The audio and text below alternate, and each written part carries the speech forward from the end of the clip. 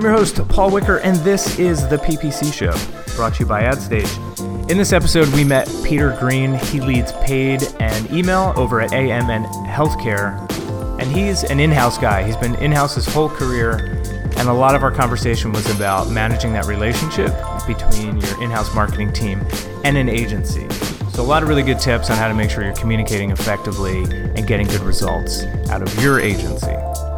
We record the PPC Show most Tuesdays at 10 a.m. out of our AdStage headquarters, and you can pick up these podcasts on iTunes or SoundCloud, and you should definitely go sign up for our blog. Just go over to blog.adstage.io, and you'll get all the news in marketing and ad technology. All right, enjoy the show. Great. So first off, thanks for coming on today and talking PPC and agency stuff. Absolutely. Very happy to be here. And I know you spoke at Hero Conference recently. Is that correct? I did. I was part of a panel discussion on the differences between agency and in-house marketing team management and pros and cons, and it was a pretty spirited discussion. Nice. So we'll get into some of those very topics today. And I always wondered what was the speaking experience like for you? Are you a person who gets nervous before, or do you don't care? You go up all calm and cool? In all honesty, public speaking appeals to my inner ham, and I just absolutely love it. Nice. Why is that? Do you have like a theater background or something? No, I just have always enjoyed it and found it pretty easy to do for the most part, and especially if I'm talking about a topic that I actually know something about, it is even easier. That's always the trick, right? If you know your material, there's no stress. Mm-hmm. And then do you get a lot of opportunities to do public speaking at it's AMN Healthcare? I'm getting a little bit more frequently. I had the opportunity to speak at Dreamforce on behalf of Pardot this past year, and I also took part in an online trade conference for Pardot as well. It's something that I don't get to do enough, but look forward to doing more of. Nice. And usually you're talking on the marketing side or on the agency side? What's the topics? Usually on the marketing side, like at Dreamforce, we're a Pardot user. We use Pardot to drive all of our marketing automation, a lot of grading and scoring, internal notifications for our recruitment team. So just sort of business use cases there. And then at Hero Conference, like full disclosure, I'm AMN is a Hannapin customer, so I have some relationship with an agency on Hannapin, and then a lot of our efforts here at AMN are all in-house. So it was sort of bridging the two worlds. And also in full disclosure, Hannapin is a customer of AdStage, but also JD Prater, who I believe you might know from his time at Hannapin, has joined AdStage, and he's actually on our team now doing demand gen and kind of leading our demand gen efforts, our own demand gen in-house. Yep. The world is a small place, and when you get into digital marketing, it becomes smaller, and when you get into paid search, it is smaller still. Right. It's all the same folks. Just we recycle each other in and out. But well, that's a very morbid way of saying it. I don't know. We're all friends. How about that? We're all friends. That's right. So how did you end up getting into paid? So my professional background, I actually started out in e-commerce as a customer service manager for a computer hardware company, Geeks.com, back in 2000. And I started off as a file clerk, and they offered me a job as customer service manager. At the time, I was working as a bicycle tour guide during the summer months, and I figured this was as good a entry as any into the e-commerce digital world. So I worked as a customer service manager for about 2 years, and great company, great guys who I worked for, but customer service is a tough spot to be in. And I decided to put in my notice and move on, and to keep me in the company, they offered me a position in the marketing department. And so from there, I moved into, affiliate marketing, web analytics, paid search, data feeds for comparison price shopping engines, SEO content, and a little bit of everything. So it was just sort of very hands-on approach to building a marketing team, and it was a great opportunity to learn. And before, we will talk about some of those topics, I promise. But so you were I saw Backroads Biking or something like that it was called, Backroads Bicycle Tours? That's right. Backroads, which is based out of Berkeley, California. It does cycling and adventure travel, week-long trips, both camping and bed and breakfast type inn stays. Great organization. If you're ever looking to take a week-long vacation where you don't have to plan or deal with anything, Backroads is a great way to go. And do you have any crazy stories about getting stuck in storms or, having to like forage for your own food or anything? One time we were on Nantucket and Martha's Vineyard, and it was a day we were supposed to take the ferry off of Nantucket to Martha's Vineyard, and it was too rough for the passenger ferry to run, so the van was able to go back to Hannesport down to Woods Hole and take the car ferry over to Martha's Vineyard, but the guests were stuck on Nantucket, and we took them out to the Nantucket airport in the hopes of flying them over to Martha's Vineyard, because the number one rule in Backroads is keep the trip moving. And so we got everybody on the plane took off, Martha's Vineyard is socked in, we circled for 2+ hours in the air over Martha's Vineyard. We were about to turn back to Nantucket because we were running out of fuel. Finally, the clouds opened, the pilot screamed, "Hang on," and we dove through the clouds and landed in Martha's Vineyard. After a very trying day of travel, everyone was treated to a fantastic lobster boil. Wow, that's amazing. And a happy ending. That's very nice. So that's I'll have to keep it in mind when I have some trips to Martha's Vineyard. That sounds very fancy, a trip to Martha's Vineyard and Nantucket. Yeah, it's a good, and they do trips all over the U.S. and all over the world. So, and full disclosure, I am not remunerated in any way by Backroads. It's just a really good group of people, and they really put on a good trip. Well, somewhere in the back of my head, it was always that sounds like the dream company to start, right? Like, spend all your time traveling and doing outdoorsy stuff, ignoring all the logistics that probably go into those trips. But it always felt like one of those dream jobs I always wanted, so I can just kind of travel for both fun and work. Yeah, it's a lot of work. It's very rewarding, and like I did it for 2.5 years. I think some people do it for a decade plus. It really depends on your temperament and where you want to go. But like I said, it's a great organization. So let's talk a little bit about the marketing roles you've had. So you've been client side for I think your whole career. You haven't been agency side. So what is it about? That's correct. What is it about the client side that you like that has prevented you from going to the dark side? I like being on the business side because you get to interact with not only the marketing messaging and the packaging of the product and interacting with the customers, but you also get into the real business side of things where you see the financial levers that you can pull, the impact that your activities have on the accounting department, the customer service department, what happens to product flow and the inventory of the warehouse.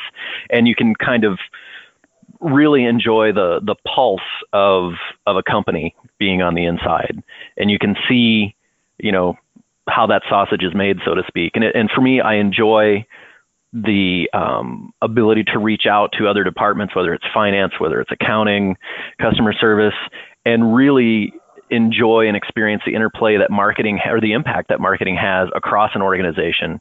As a marketing guy, I think marketing is hopefully the solution most of the time. Sometimes it's a problem, but marketing is something that can, if done right and done with an eye towards the macro objectives of an organization, can really have a positive impact, not just on the customer and sales conversion, but also the organization as a whole. And I want to get in the weeds a little bit because, I think a lot of times we hear marketers connecting with other departments to kind of better understand use cases or better understand goals and how they could help. But do you have any examples of times you have worked with those other departments and the information they gave you changed the marketing strategy or impacted some of the paid campaigns, or just some concrete examples of that? Yeah. So, for example, working in a past life when I was at Jenica Corporation, Geeks.com, working with the accounting department to improve how we were handling accounts that had gone past due. So this was back in a time when you could still order a e-commerce product and have it shipped COD.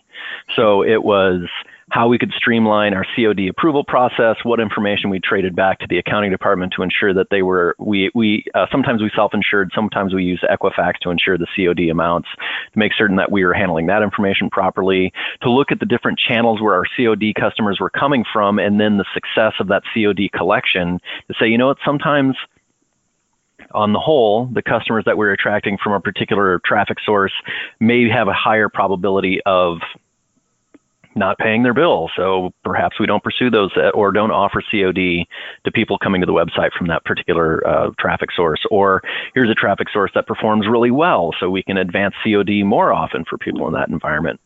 And it was really an effort between where we put our marketing message, what payment opportunities we provided to those people, and then what happened on the back end. And, there's a delay between the product ships, we get the check back, the check gets deposited, it gets cleared, so there's a delay, and it's tightening up that feedback loop between back end and front end.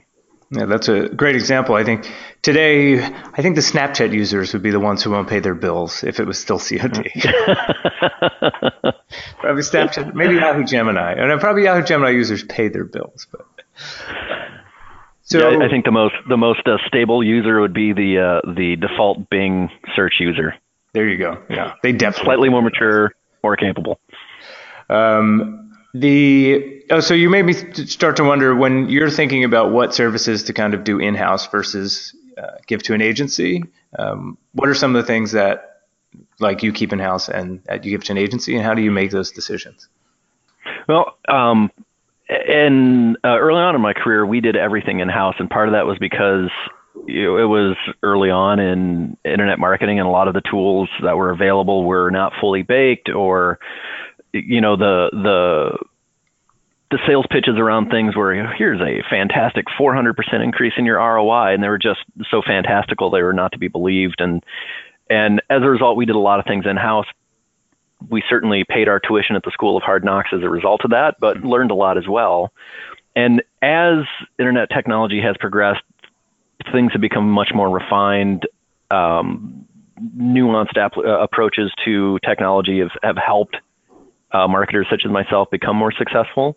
And then to your question, what do we decide to do in-house now that I'm at AMN Healthcare versus agency, which is Hannafin, our paid search?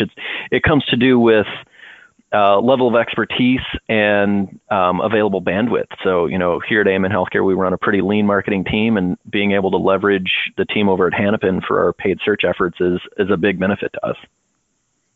And so paid search, it's kind of an extension. So I assume you kind of help set strategy, and you have an e-commerce background. So are you involved in kind of the strategy, more tactically, how do we structure our product feeds, and how are we going to bid on ad groups and whatnot? Yeah, absolutely. Because of my background, more of a hands-on background from an e-commerce marketing perspective, I'm able to interact, I don't want to say daily, but pretty frequently with the Hannafin team. And I'm on the phone with my AM account manager, Diane Anselmo, on a weekly basis, if not more often. We here at AMN Healthcare support 19 different brands. So, we have several account managers on the Hannafin side that manage our day-to-day. And I can, plow into AdWords and do the analysis that I need to do, and provide some feedback and guidance on occasion on where I see some opportunities. And then from a business standpoint, giving the Hannafin team access or information on what specialties or disciplines we need to promote for, a seasonality shift in demand. Those kind of things that come from the business side. So it's a combination of strategic overview and tactical input. 19 brands, you said. Are they competitively bidding and all appearing in search results, or do you have some kind of fancy rotation scheme? So we, just for the folks listening, AMN Healthcare is a temporary medical staffing agency. We do physicians, locum tenens physicians, allied professional, and nursing professionals. So, for example, in our nursing brands, we have 6 different nursing brands that are positioned for different aspects of the market. We have 2 allied brands. We have 2 locum tenens physicians, 2 perm physician placement. We have 2 executive search placement. So, there's a lot of different brands that service either different regions or different demographics, and they all have paid search going on simultaneously. We try and segment out keywords into different themes. So one theme might speak more to one brand, one demographic than another. But there are instances, for example, where we want to be more competitive around specific terms. We might have 2 or 3 brands being competitive to the top 3 to 6 positions at the same time. Wow. Interesting. I at one point worked with a credit score company that owned like 6 brands, all competing on the same keywords, just trying to like saturate the market with their own brands. But it sounds like you actually have all these different markets, and you're target markets, and attempting to only target the right ones with the right brands for the most part, and then a little healthy competition, intra-competition. A little healthy competition, and then there's also, you discover over time that maybe brand A resonates with this particular specialty discipline more than brand B, so we put more focus in brand A. And then as we have developed the relationship with Hannepin over time, we've given them greater latitude to flex budget amongst brands within a division. So if they see that brand A in nursing is converting better than brand B, we might move budget into brand A out of brand B. And that way it's really looking at performance. PPC is managed at the keyword level, but it's looked at as an average. So we try and look at what our CPA is across a division, then at the brand level, then keyword level, then we look at what our volume objectives are and how those are being serviced, and then we go into specialty discipline level.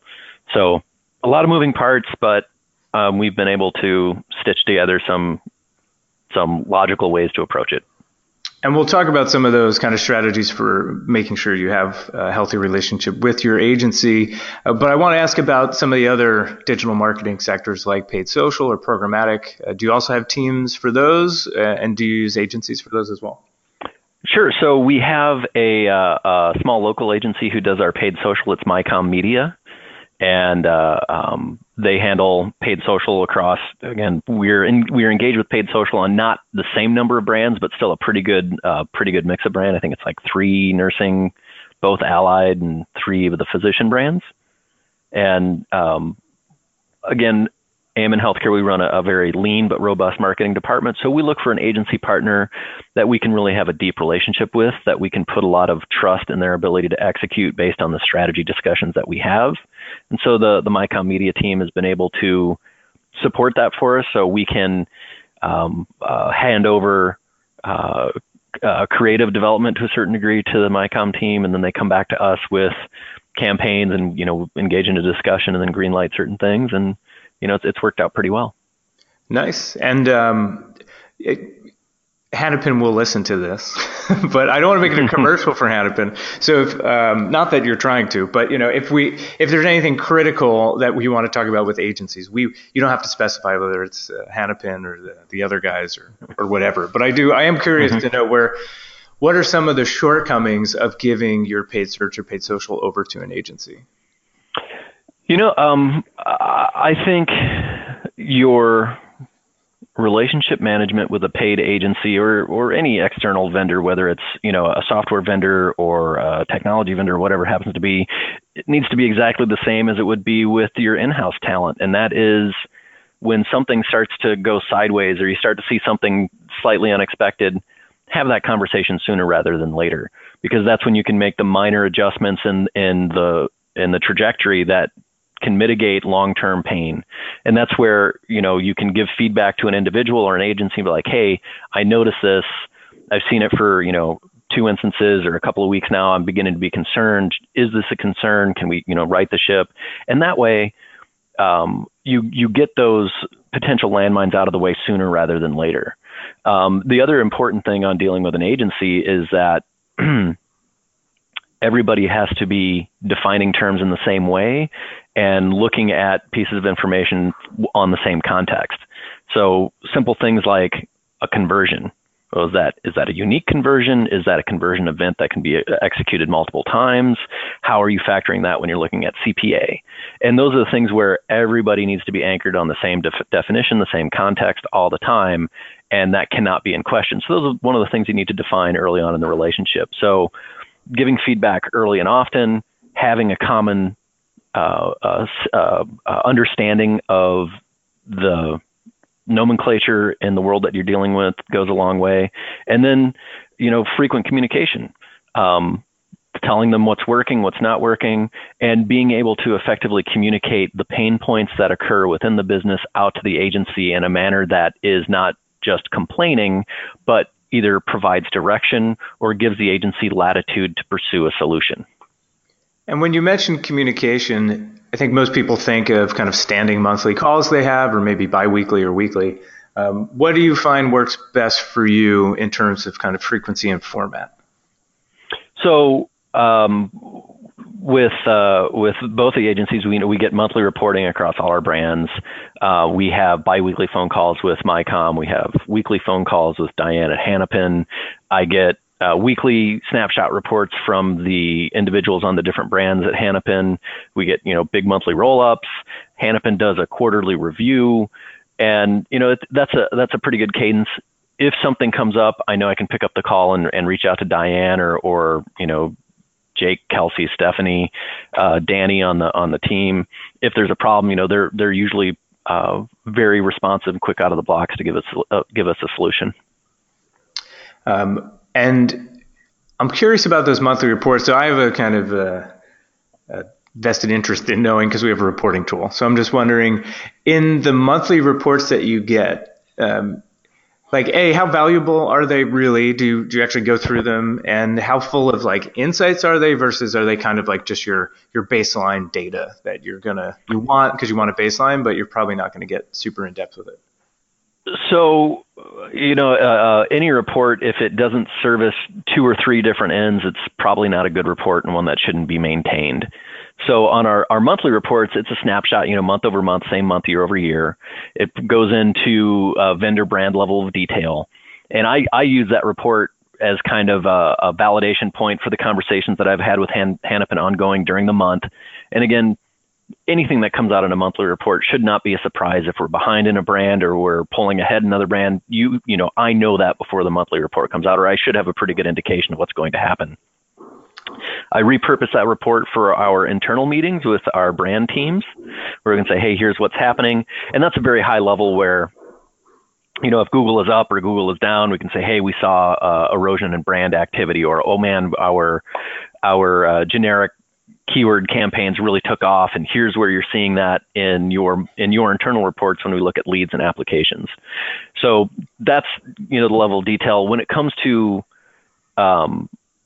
finding out more detail about what's going on in our campaigns, I just go into AdWords myself and use the monthly reports or the weekly reports as a jumping off point where I can just zero in and again, the communication on a weekly basis is robust but quick. So hey, here's a concern on, brand X, campaign Y, ad group 23. This is a problem for us. And I can go into that and look at a trend line and compare it to the other brands. And, either Hannapin will have, and this is what we're doing about it, or, they'll be like, hey, we're uncertain yet, but it's still early on. It's not a fully developed trend. And we'll have a communication on that point.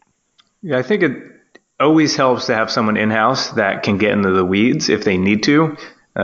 Not saying that Hannapin wouldn't be able to give the same service if you didn't work there, Hannapin, if you weren't at AMN as kind of a counterpart to be able to kind of keep them honest. But I noticed that people who don't have that, often it's a challenge because you just kind of are blindly trusting and you're not exactly sure how to kind of check in on things. And not that the agency is trying to mislead you, but they know all right, well, I'm going to put in good work and I'm going to set this thing up. But, no one's going to go check my work, so to speak. So it's hard to hold yourself to the same standard.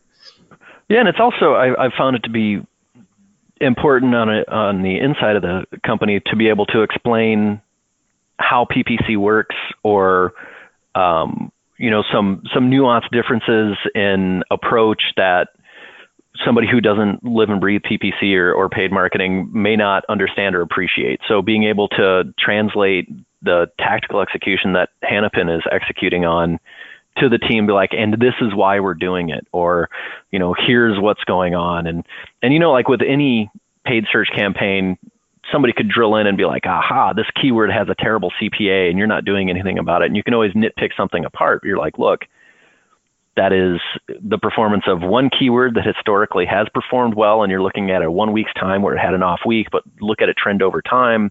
You have to have context of the data.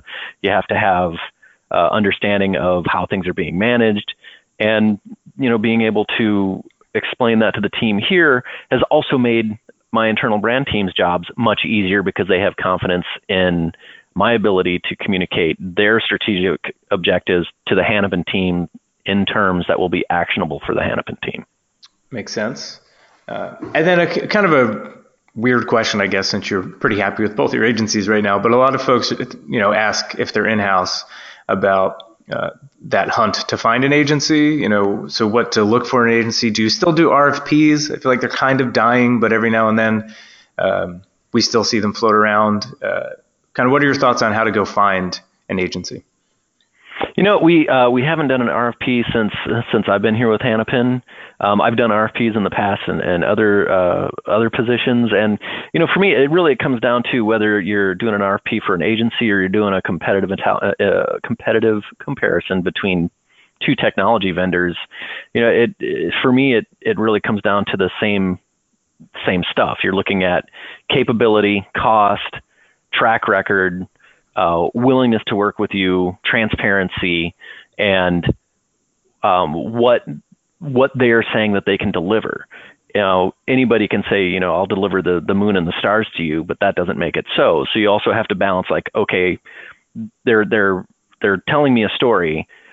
How realistic and executable is that story? And there have been instances in the past where, a technology vendor gives me an outlandish claim and they totally kill it, so you have to balance reality with potential. But to me, it's understanding what you're asking for and then asking the right questions during the negotiation phase. And since you mentioned the technology vendors too, I'm curious do you have the quick kind of here's my stack kind of overview of what folks use for things like attribution or reporting or conversion tracking, et cetera? Yeah, so we use Google Tag Manager for our all the pixels that we've put into place. We're pretty standard in our approach when it comes to things like that. Like through Hannapin, we have Acquisio. Google Analytics is our analytics package. We have experimented with some programmatic display in the past, but we haven't been successful in a manner that we felt was appropriate to carry forward at this point. And as far as attribution analysis goes, we have had the good fortune of developing an attribution model in-house that we use, which has, as a staffing agency, it's not like, somebody comes to the website and buys a pair of shoes. We have to follow that conversion through the, getting an application and credentialing and then getting placed in a job and then actually going on assignment. So a lot of that attribution analysis is done within Salesforce. So we're a Salesforce company. Got you. And then does MQLs, SQLs roll back up into in the reporting that Hannapin does, or do you kind of take care of the matching of conversions and paid? Right. So there's always a little bit of drop off between, like AdWords or Bing and then what you're actually reporting in your internal systems. And our internal systems will dedupe for net unique. And there's always a little bit of give and take between what is on the Hannapin reports versus what we see in our internal reports. Fortunately, we've been doing it long enough that we can look at the differences and we can go into Salesforce and see what was deduped in our internal reporting and it, it trues up a little bit closer. And then if we need to change our marketing mix because we feel we're getting too many repeat users, we can take those actions as well. Yeah, I always think the goal with metrics from like two different systems or with data from two different systems isn't that they should match. They should just be predictable. So, right. Even if they're predictably wrong. Yeah, if you have a consistent error rate out of a tool and that error rate is consistent over time, then you can use it for directional analysis and it'll give you a finger in the wind kind of approach. But as long as it's consistently wrong, you can certainly work with it. Much like my golf swing. If I always shoot right. So if I just aim 40 yards to the left, then I hit it right down the middle. Until that one time I don't. Then it's terrible. There you go. Yeah. So then in terms of if you're going to take on a new initiative, so let's say VR becomes super hot and AMN wants to try something in VR. As a marketing team, if that was your responsibility, how would you take kind of a new idea and kind of get it into the world? It really depends. We have, again, a lean, dedicated marketing team supporting a lot of brands. And one of the nice things about having a lot of brands is we can do some creative testing in a small scale, like with one of our smaller brands, or roll something out and just kind of toe in the water sort of look and feel to it. And if it's successful, then we'll roll it out in a larger a larger venue. Something like VR, like that is, I would say, well beyond our capability, to be perfectly honest. And like if that was something we were choosing to engage with, just like a video production, we would definitely look to an outside partner to help us along with that. Yeah, and I did mean it in context, of ads, right? So VR ads or VR experience for advertising, much like video. Because I'm just my theory is there's a bunch of agencies that should probably get really good at VR right now, because in 2-3 years everybody's going to expect their videos to be 360 videos with either VR or AR in there somewhere. So yeah, it's like we're always chasing the audience's expectations, and the expectations are always increasing. Very true. I mean, one day we'll be at the famous scene from Minority Report. We're almost there. But who thought it was such a trailblazing movie at the time that we still can't do the hand gesture displays in a very believable way? Yeah, but it's coming.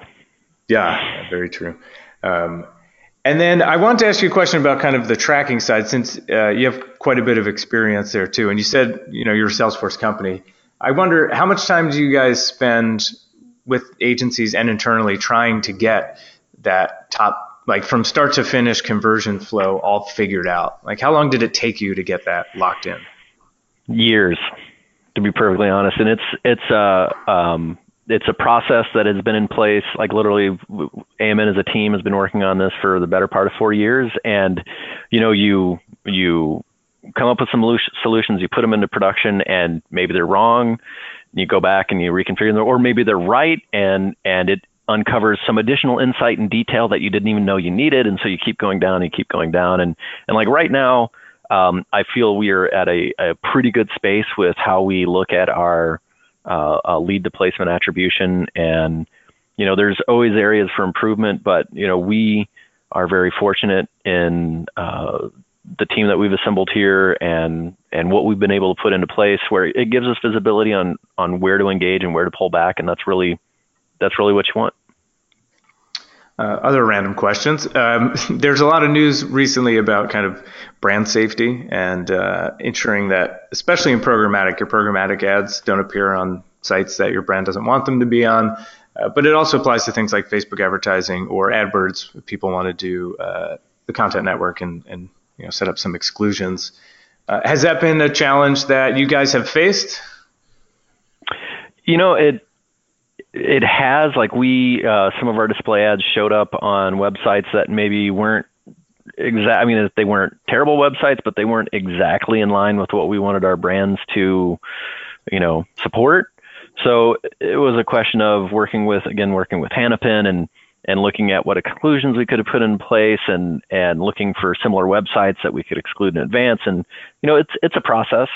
And that's one of the things where people outside of the marketing world, where they see, your brand image on most hated website in the world.com, and they're like, how could you advertise in these people? And you're like, yeah, I didn't advertise with those people. I was advertising with, Open Exchange 123, and that just happened to be the inventory that they placed me in. So, it's a moving target. There's certainly some challenges around it. I think that Google and Facebook and others have gone a long way to improving what they can do for the advertisers. So, still work in progress. And I know you said you kind of dabbled in programmatic, and you're still kind of weighing maybe how much programmatic plays. I do just want to comment, eMarketer did put their numbers out for programmatic. At this point, so, in the old days, you used to buy placements on sites. So you go, like you said, you'd go call ESPN and say, I want the front page of ESPN. How much is it for the month? And now everything goes through these programmatic networks, and sometimes layers upon layers, so you don't necessarily understand where your programmatic ads are appearing. And now at this point, according to eMarketer, 74% of all the digital display ad dollars are now going through programmatically to both either kind of private marketplaces or direct programmatic setups, where you still can say, okay, ESPN, I want to buy your inventory, but now it's all executed programmatically instead of the old way when you had to send creative over to ESPN and they'd run it.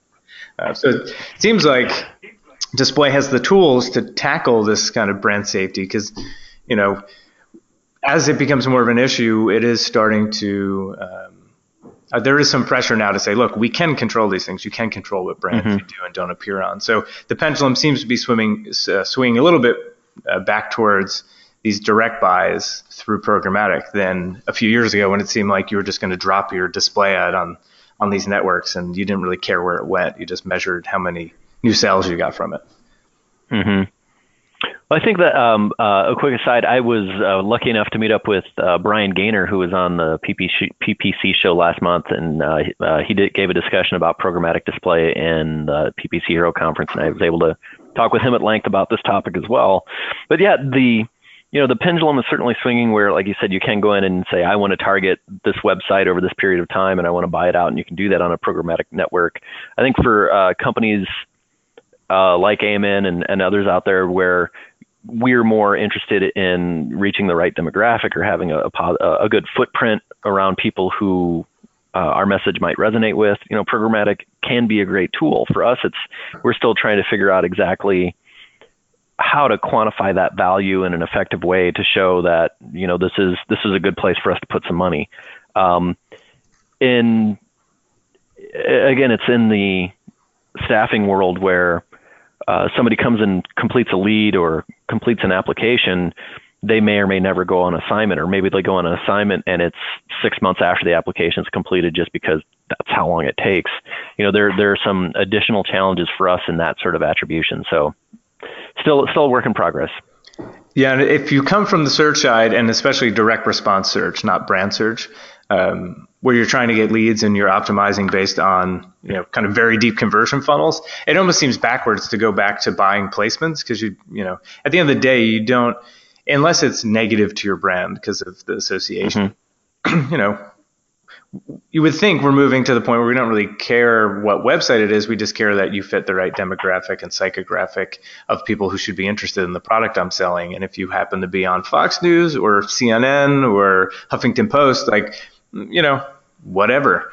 But now I think because of the public perception that means you're endorsing this company, and that means you stand for the left or the right or the alt-right or whatever. It's now become like this weird issue, and marketers are in the middle trying to figure out how to play both sides of it. Yeah, and you're like, man, all I wanted was impressions. That's all I was looking for. Yeah, it's definitely, you have to be cognizant of that. You can't be completely insulated from those concerns of our constituency, wherever that may be, whether you're working for, Smith & Wesson or you're working for Huffington Post. Your constituency is going to have different opinions, and your marketing message should reflect that to a certain degree, and your marketing efforts should support that to a certain degree. I have another random question. The segues on the PPC show are really poor. I just ask random questions. That's okay. I'm wondering about the network mix, because you got me thinking about some of the other networks too, Pinterest, Snapchat, Yahoo, Gemini. Are any of them in your guys' advertising mix? Yeah, so Yahoo, Gemini, Bing, Facebook, of course. And we are looking at other social venues like Snapchat, what you mentioned, Instagram. And again, we are trying to apply what we've learned elsewhere and do it in a manner where we can be part of the conversation and provide value to the people who are on those social networks and still get our marketing message across in an effective way. So, we don't want to be, like the story of you walk into a party with a big for sale sign, that doesn't do anybody any good. So we're really trying to learn our way into the environment and ensure that we're, to put it bluntly, acting appropriately for the venue. I'm going to try walking into a party with a for sale sign to see what happens. It helps if you're also carrying a tambourine or gong. They'll love it. Right. Just, I've heard the expression before, and I'm always like, I wonder if you just walked into just one of those like standard for sale signs and just walked in and with a phone number or something. Although now this is going down a prostitution route, which I was not intending it for it to go. So maybe we can move on from that joke. There you go. So any other tips in terms of interacting with an agency that you want to give? Because I feel like afterwards I'm going to go talk to JD Prater and then ask how was AMN as a client, and see if I get some good juicy counterpoints to bring up. It helps me to define or lay the groundwork for how communication is going to take place. I'm a very I can be very blunt when it comes to conversation, giving feedback, whatever that topic happens to be. And I made certain to share that, set that tone with Diane and the other folks over at Hannafin, so that it'd be like, look, I expect this to be a fully engaged two-way relationship. So I'm letting you know this is my communication style, and I'm also letting you know that if that's your communication style to come back, that's fine. And I'm not on the attack. I am sharing things in a brusque, quick manner because it might be punchy data points, and we're just talking facts. So get that foundation out early on about how you're going to communicate, or if you're somebody who prefers to have a more metered engagement, or somebody who prefers to have conversation topics sent in advance of the phone call so that you can prepare for whatever those may be, whether you're in-house or on the agency side, whatever works for you, but communicate that to your partner so that they know that when you send an email that if read aloud might sound terse, it's actually not intended to be terse. It's just saying, here's, direct information transfer, respond to this in kind. And that really goes a long way, because that way, Diane or any of the Hannafin team or any of the Micon team can respond back to me in a similar nature. And it really facilitates the communication. So whatever your communication style, whatever your communication preference, get that out there. Because if you don't, the people you're talking to will not know how you prefer to be spoken to. I think that's a good life lesson, in addition to a good way of managing an agency.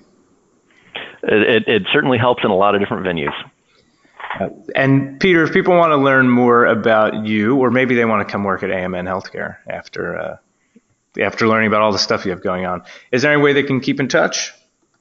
Yeah, so best way, just connect with me on LinkedIn would be the easiest way to go about it. Peter Green, AMN Healthcare, amnhealthcare.com. Always have AMN Careers page, has a lot of great opportunities to come to work for AMN Healthcare. I've been here coming up on 3 years, and I'll be honest, AMN is an outstanding company. They have a very positive corporate culture. They have the executives get in front of whoever wants to join in the auditorium on a quarterly basis. You can ask whatever question you want. They're very transparent on the growth objectives of the company. It's really it's a company that talks the talk about corporate culture, and they really walk the walk. And it's a very very positive place to be. And you're in sunny San Diego, which certainly doesn't hurt. And we're in sunny San Diego, which when people ask what the weather is like, it's like same as always, 70 and sunny. I had a friend who lived in San Diego. He said it's beautiful, but the people don't know any adversity of slogging through the snow and the ice. You're absolutely right. Like, I'm originally from Northwest Ohio. I lived for 5 years in Wyoming. And when I first came here, I had just left 20-degree weather in Wyoming. It's 60 degrees. I'm in shorts and flip-flops, and everyone's wearing winter coats. And I couldn't understand what was wrong with these people. Now that I've been here 16 years, I too reach for a coat when it gets below 64 degrees because it's, quote, cold. You have been converted. Yeah, my blood is now the consistency of high C, and I cannot withstand temperatures below 68 or above 72. Well, that's a small price to pay for lovely weather. Indeed. Peter, we appreciate you coming on today to talk about agency relationships, and folks can find you on LinkedIn if they want to learn more, and we'll keep an eye out on the conference circuit. Maybe we can meet in person one of these days. Excellent. I really appreciate the conversation. Enjoyed it a lot. Okay. Take care, Peter. Take care.